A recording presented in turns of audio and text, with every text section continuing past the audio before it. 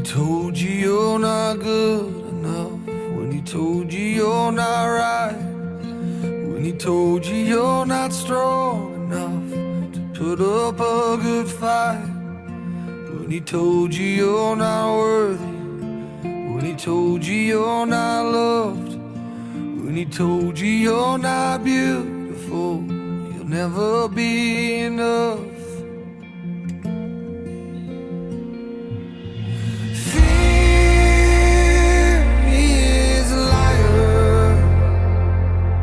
He will take your breath, stop you in your steps. Fear, he is a liar. He will rob your rest, steal your happiness, cast your fear in the fire. 'Cause fear, he is a liar.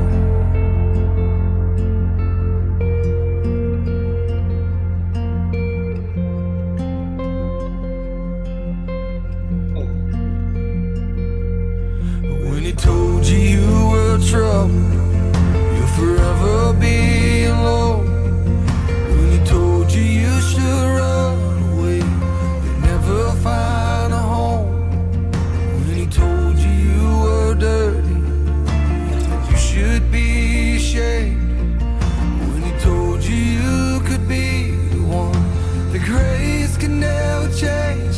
Oh, fear, he is a liar.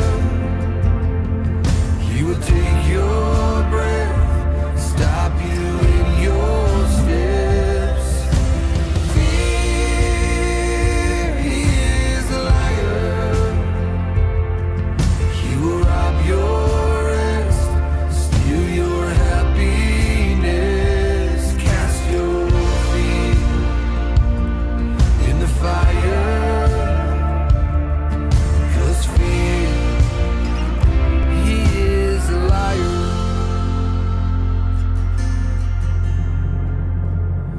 Let your fire fall and cast out all my fear.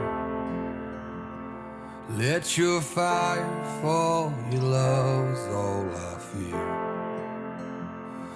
Let your fire fall and cast out all my fear. Let your fire fall, your love is all I fear. Let your fire fall and cast out all my fear. Let your fire fall, your love is all I feel. Oh, let your fire fall and cast out all my fears.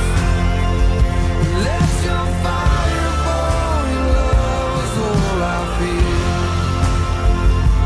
Oh, fear, he is a liar. He will take your breath, stop you in your steps. Fear, he is a liar. He will rob your rest, steal your happiness, cast your fear in the fire. 'Cause fear, he is a liar.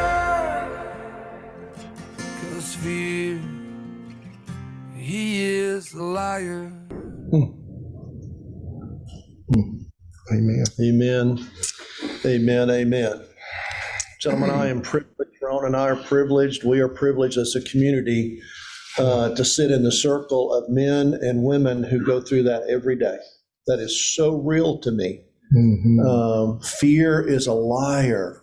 And what a beautiful, redemptive peace when men have a context, a place, and a space to share their fears and get that loved. And man, dude, I'm full of deer camp right now. I've got deer camp hangover in the most wonderful way coming out of our weekend this past weekend. Praise Jesus, praise Jesus. It might have been the best one ever. Yeah, there's no doubt. It was the best one ever. Could be. It was the best one ever. Amen. Be on the alert. Stand firm in your faith. Act like a man. Be strong. Words in 1 Corinthians 16:13. So guys, follow with me as we read our introductory paragraph. Marine Jesus, he is with you always, just like your rifle. Simba Phi, always faithful. To be a Marine means a daily commitment to live up to the highest standards. Being a Marine means to be ever accountable to the warrior ethos, which adheres to these fundamental truths. Character counts, honesty is incorruptible, and integrity means everything. We need our Christian commitment to be more Marine-like than what our culture has made Christian men to be. Jesus modeled a warrior-like character. When we discover his true character, we uncover the real Jesus. A true knowledge of Jesus is our greatest need and our greatest happiness. Now, I want to pause right there, and I'll come back and finish the introductory paragraph. I want to show you something that just came across my awareness this past week. Modern Jesus versus biblical Jesus. Something's happening behind me. I can't see that now. I know it's up there.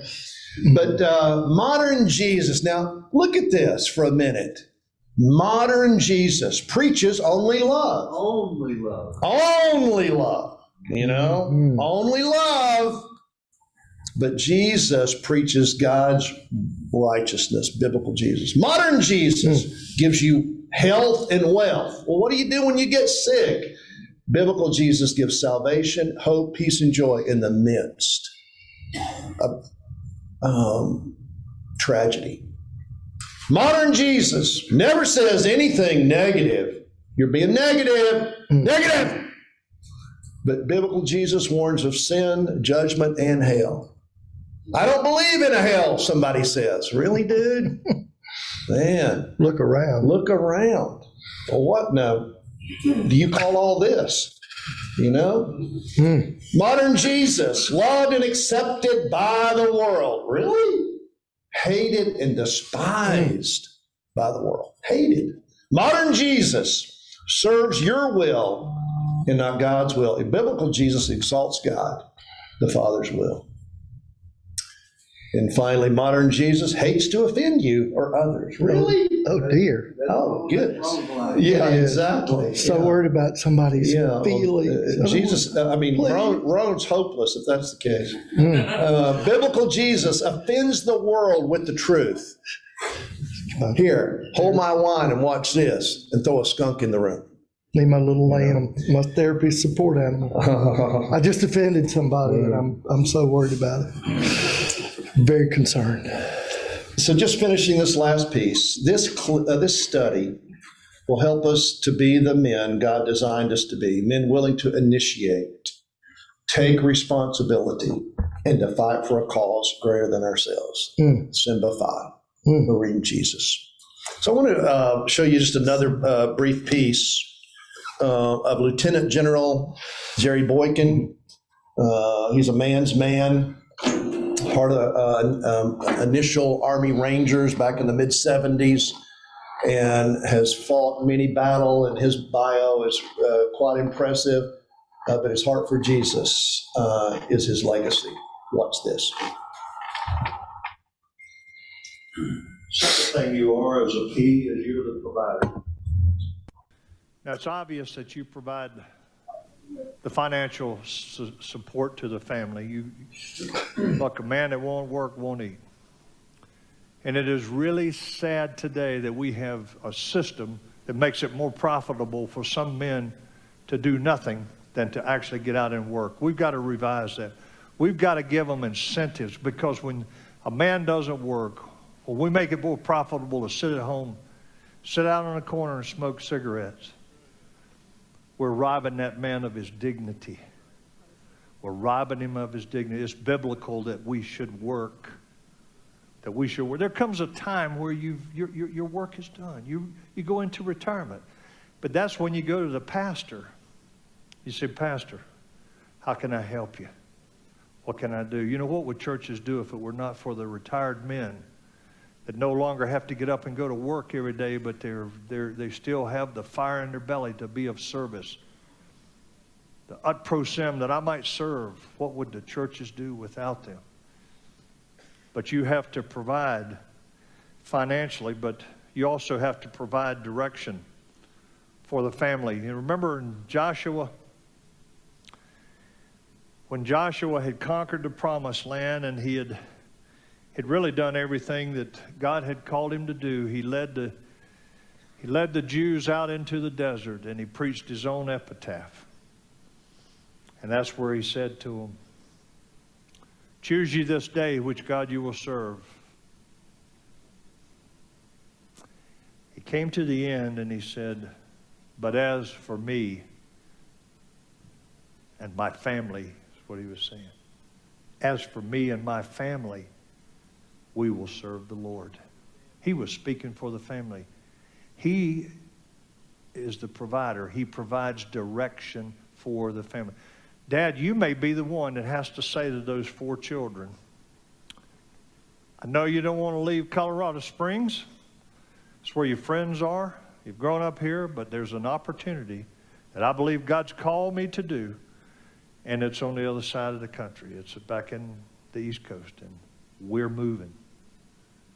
And then you're the guy that they think that you're just an ogre, but you're doing what you know is right for the family. And I've seen that repeatedly. You are the provider, and you must provide direction for the family as well as providing for their financial needs.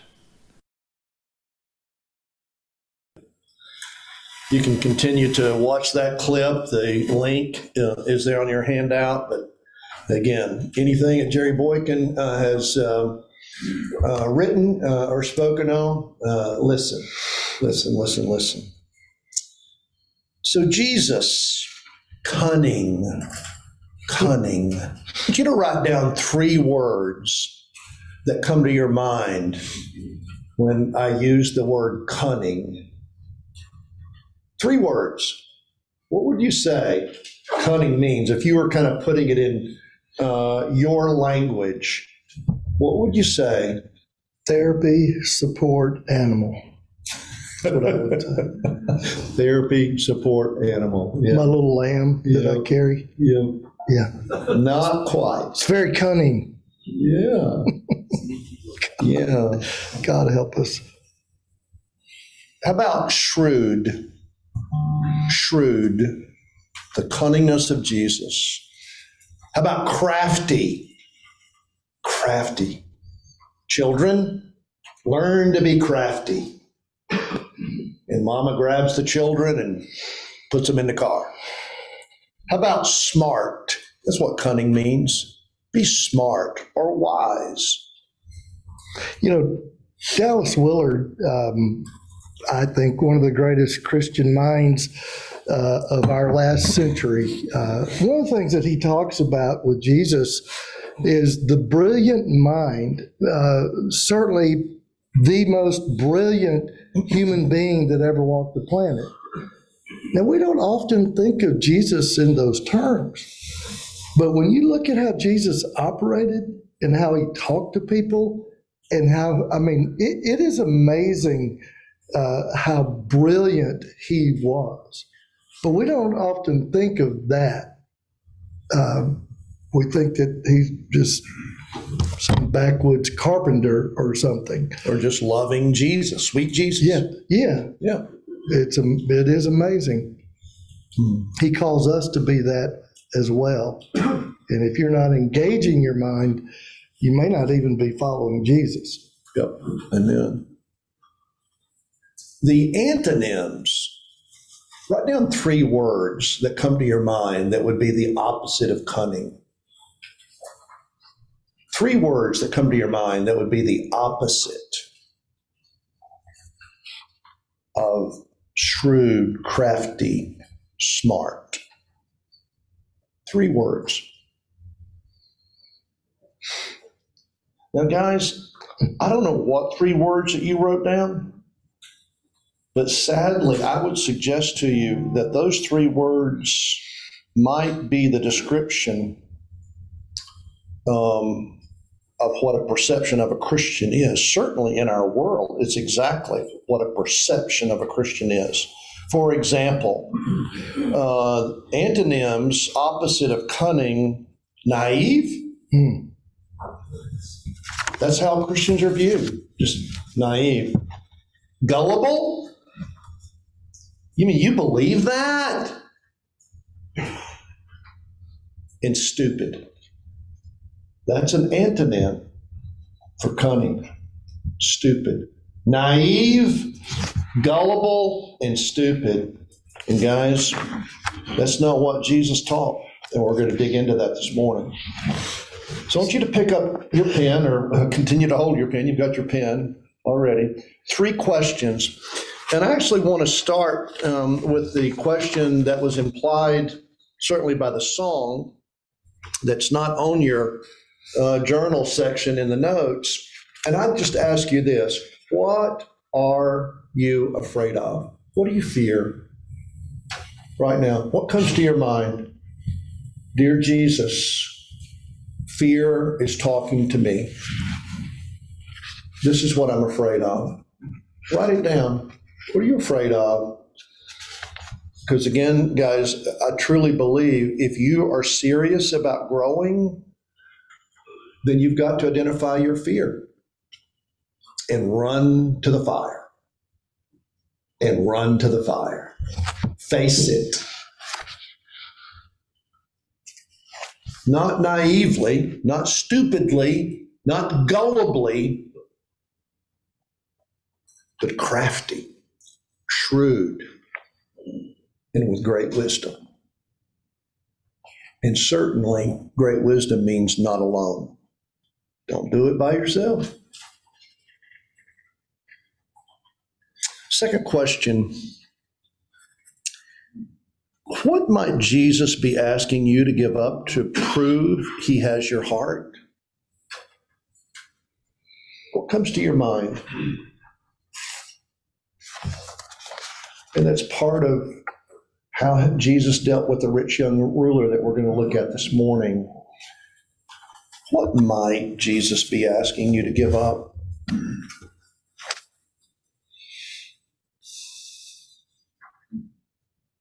So hard. You know, all through Scripture, money is used. You can't serve both God and mammon or money. But money's not the issue. It's just that it's just so easy to grab our heart. It's like Velcro in the worst kind of way on our heart. There's nothing wrong with money in and of itself. Do great good with it. But it's bad when it captures our heart. Or that might be cheese pizza. I mean, what cheese pizza has grabbed your heart? Just kind of along those lines, we talked about what are you afraid of? What do men fear? I've been, probably a book I don't need to read. I need to read Why Men Love Going to Church. This book is Why Men Hate Going to Church. And I think it should be required reading for every pastor and every man that goes to church or has some interest in it to understand why those guys out there got no interest in coming near anything even like this. And I don't know if you've noticed, but this ain't church. And in chapter 10, he talks about 12 things men fear about church. Number one, I'll hate church like when I was a kid. Now, I didn't go to church as a kid, so I don't have that baggage. But most guys I talk to remember their drug problem, being drugged to church and having to sit there and listen to some dude talk for an hour. Now, that is torture I don't know, I think little girls probably tolerate that better than little boys, but I can't even imagine. I think I'd have shot my parents in the middle of the night or something. That's like being waterboarded for a little boy. Number two, I'll lose control. I'll have to give up my control to somebody else. Number three, I'll get stuck with some weirdo. There are weird sheep in church. I don't know if you've noticed that, right? There's all kinds of sheep.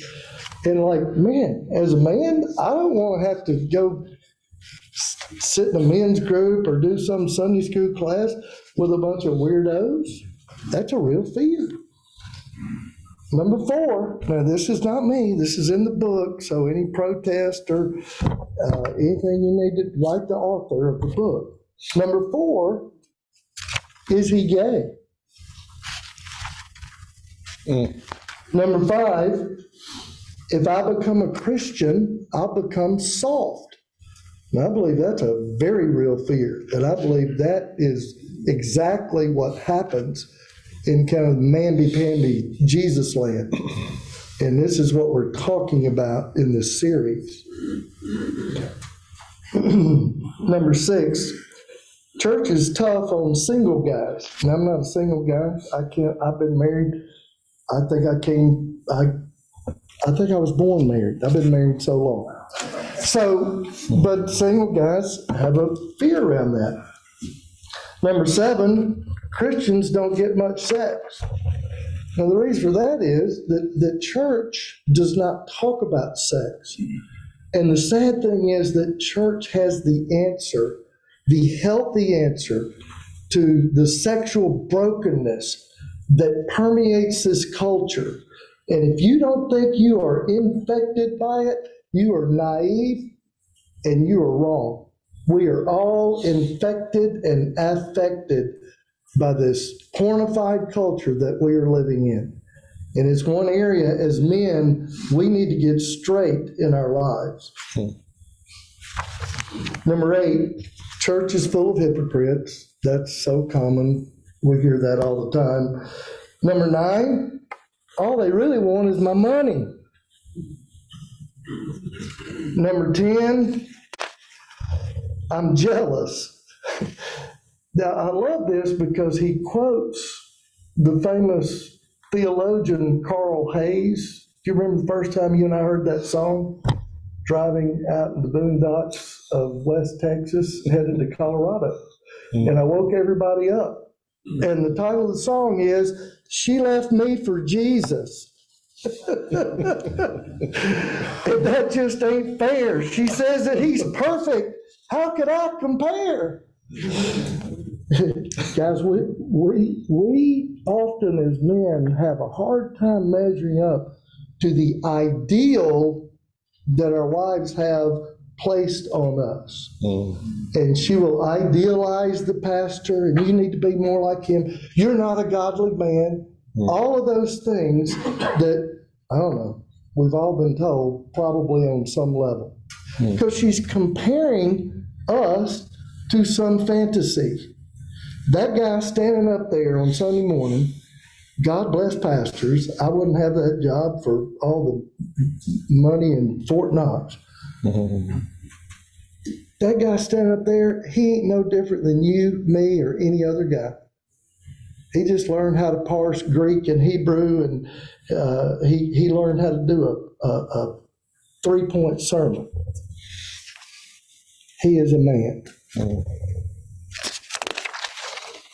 Number 11, I'm being held to an impossible standard. Most men walk around just with a sense that I'm just not enough. I am inadequate. I don't measure up. And then I'm going to have to be held to this standard of perfection. We've talked about that even in the series, like strength, Christianity. I got to be perfect and all of that. It's just total BS.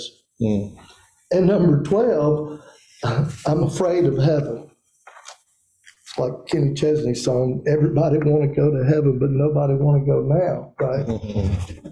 It's like, man, We're afraid of that. But the reality is, you can go to heaven today. When we do business with Jesus and we begin walking with him in a real way, and we invite him into our heart, and he begins to transform us from the inside out, now I'm able to endure the circumstances I'm in.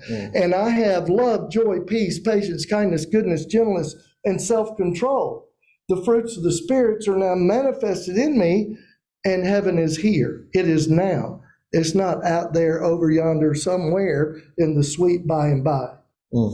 That is naive. That is wrong. That is not biblical. So if you want to go to heaven, go now. Amen. We see it. We get glimpses of it. It is now, but not yet. Now, but not fully realized until heaven. But so much of that which God gives us and Jesus taught is available now. So final question is this, and I'll combine question 2 and 3 there on your sheet. How tough is your faith? Are you a quitter? How tough? You know, there's not a guy in this room that's not facing relationships and circumstances that are challenging to you. Are you going to fight for or fight with? And God gives us battles to fight, people to fight for, and circumstances to fight for. But so oftentimes we just walk away and we surrender not to Jesus' power, but we surrender and are defeated through the fear that's in our head and to the enemy. So turn over to Matthew 10 and let's dive in. Jesus is instructing the disciples. Marine Jesus, here's the question I pose to you. How would Jesus have you be snake-like today? Alarm goes off, Christopher. It's 7 o'clock. I love that.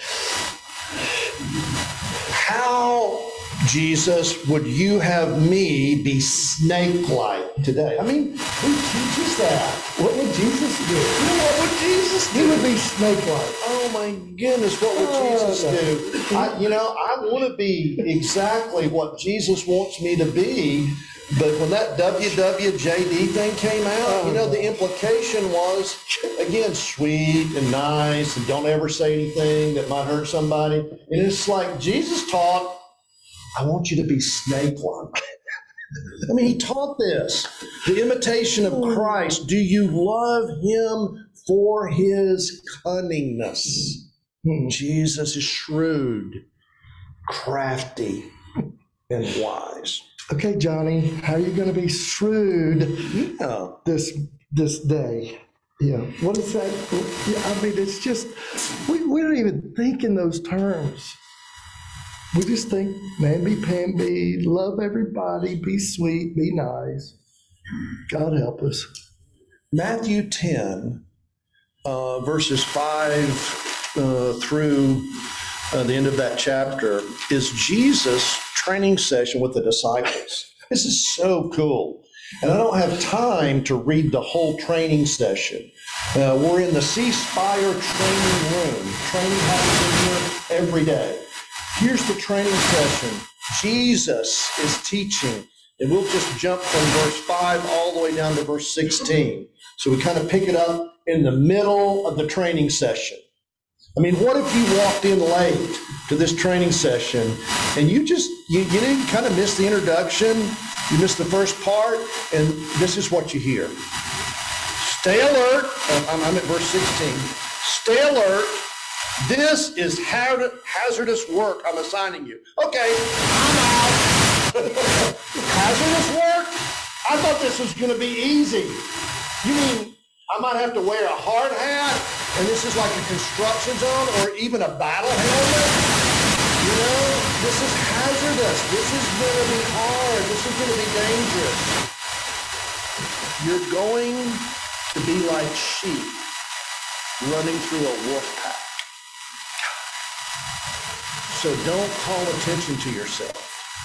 You know, keep a low profile, be more guerrilla-like than just, out there in the middle exposing yourself. And then this is the hard part. Maybe this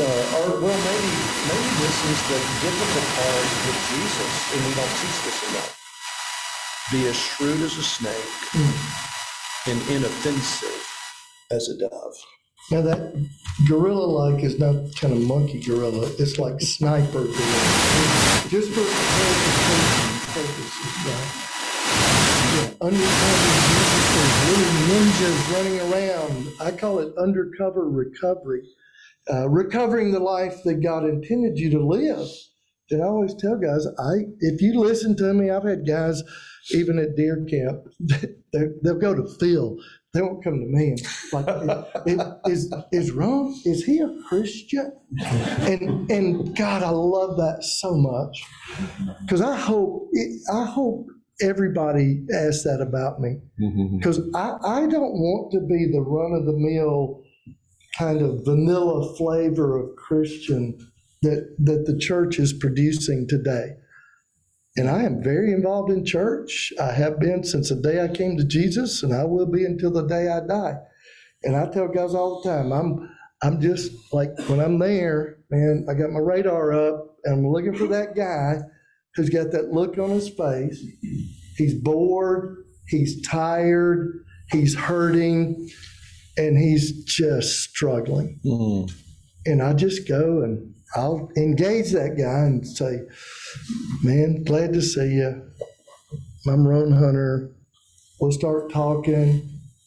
I'll see him the next Sunday. Eventually, I'm going to say to him like, dude, I've got this thing that would do that I think you might like. You ought to come check it out.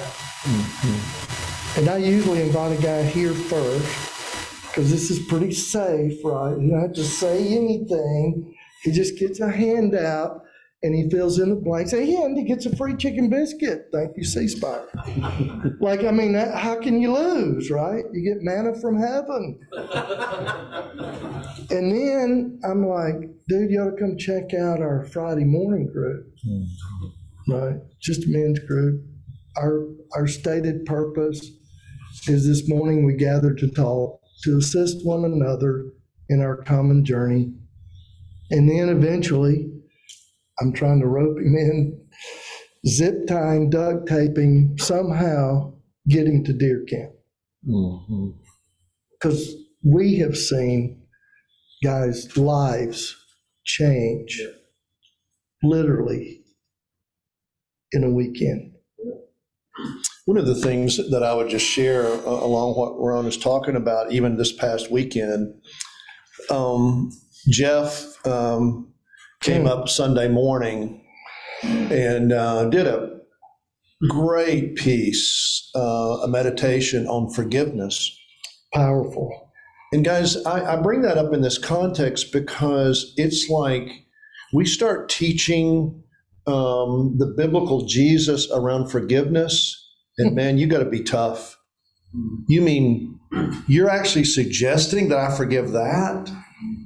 And in the meditation that Jeff took us through, he just said, he just kind of took us through and allow Jesus to speak into your heart and what comes to your mind that you need to forgive.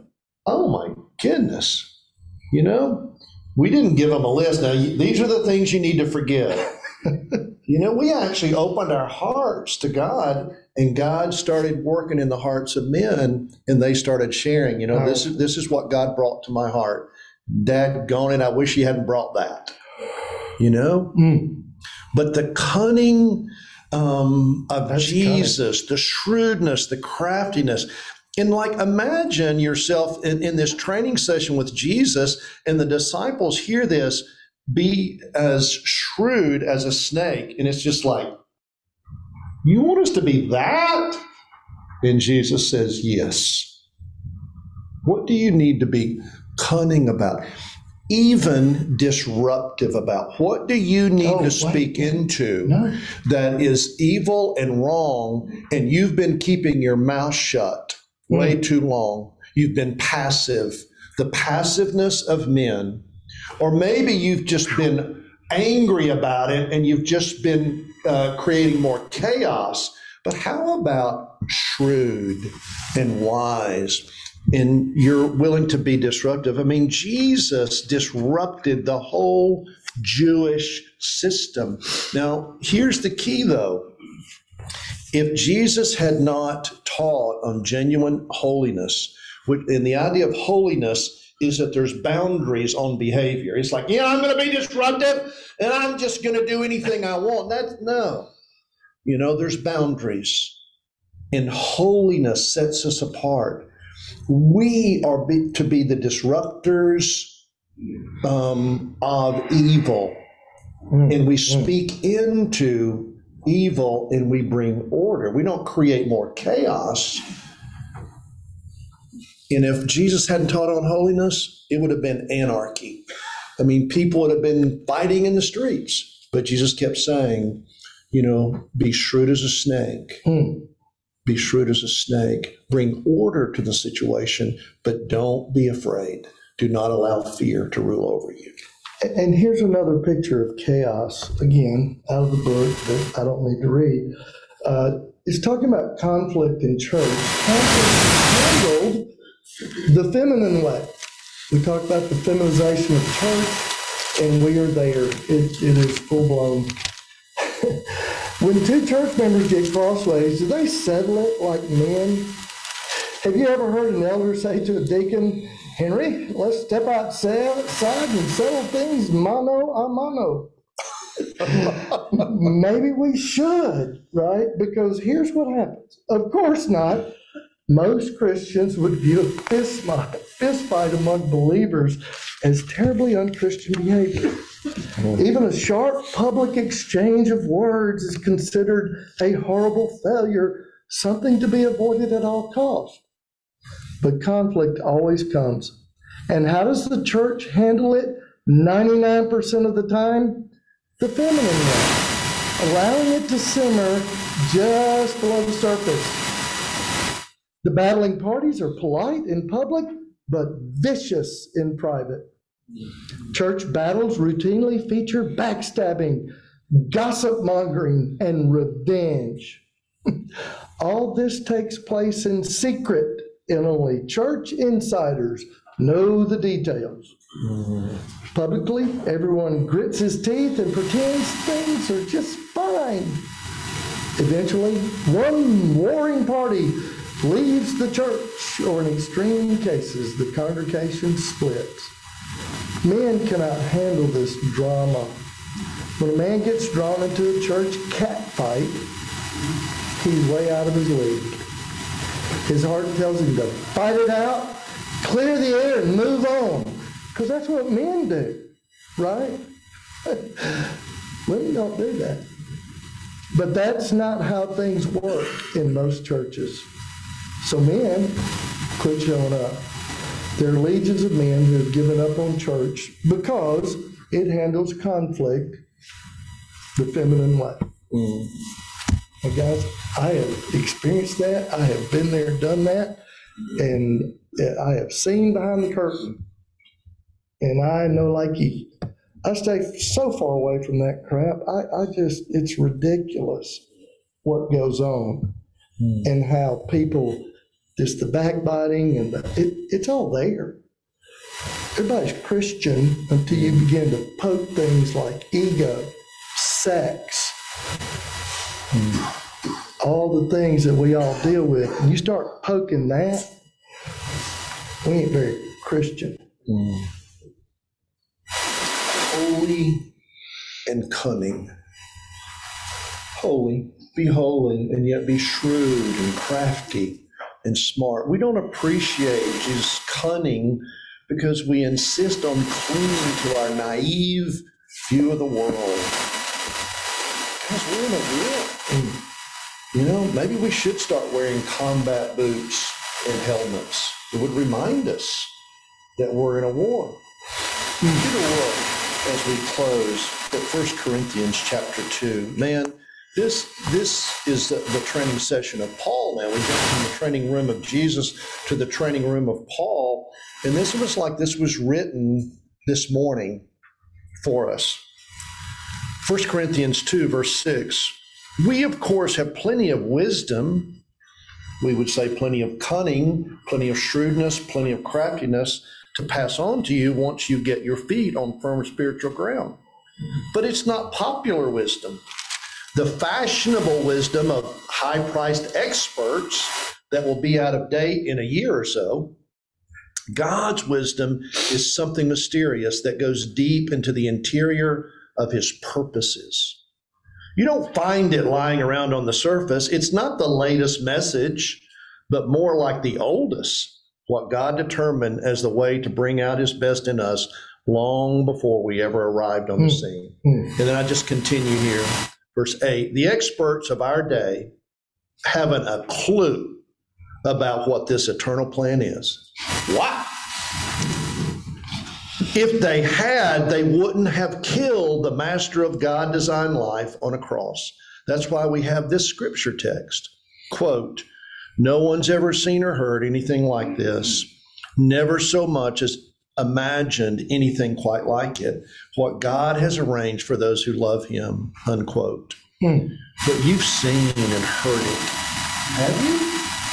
You've seen and heard it because God by his Spirit has brought it all out into the open before you. And guys, seeing the Spirit of God move in a group of men like you and me is a powerful picture of God. Mm-hmm. When Marine Jesus shows up and creates Marines, real men that are willing to be shrewd and crafty and wise for the sake of the kingdom, dude, I'm all in. Praise you, Jesus.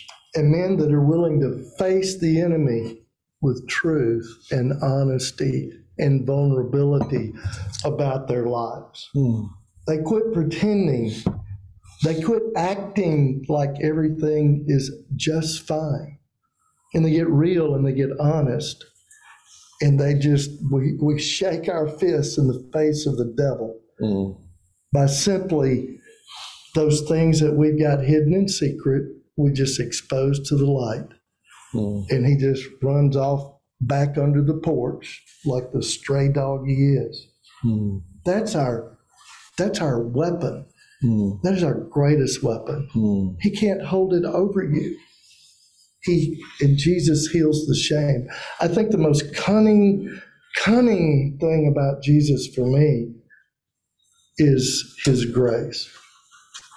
And even in my own life, the thing that I always think about is like, man, it was so cunning to place within me early in my life this sexual addiction, my thorn in the flesh. And that is the very thing that drives me to my knees in gratefulness and thankfulness every day today, because it keeps me dependent on him. And it keeps me involved and engaged. I always tell these guys, all this stuff that I do, I ain't doing it for you because I'm selfish. I'm doing it for me because I stinking need it. And I won't ever outgrow that. I won't ever have victory over this thorn, just like Paul. What kind of God would give you all of this stuff that you're afraid of and ashamed of as a way to show his grace, aggressive forgiveness? What kind of God would do that? Somehow intend to use your weakness to display his power. You know who would do that? A cunning God, a cunning Jesus, shrewd and crafty and wise. Gentlemen, may you be snake-like today. Let's close in prayer. Father, thank you so much for the gift of your word, for the gift of your training. And may we live out our marching orders today in a wise and crafty and shrewd way as Jesus has modeled it for us. In his name we pray. Amen. Amen. Have a great week.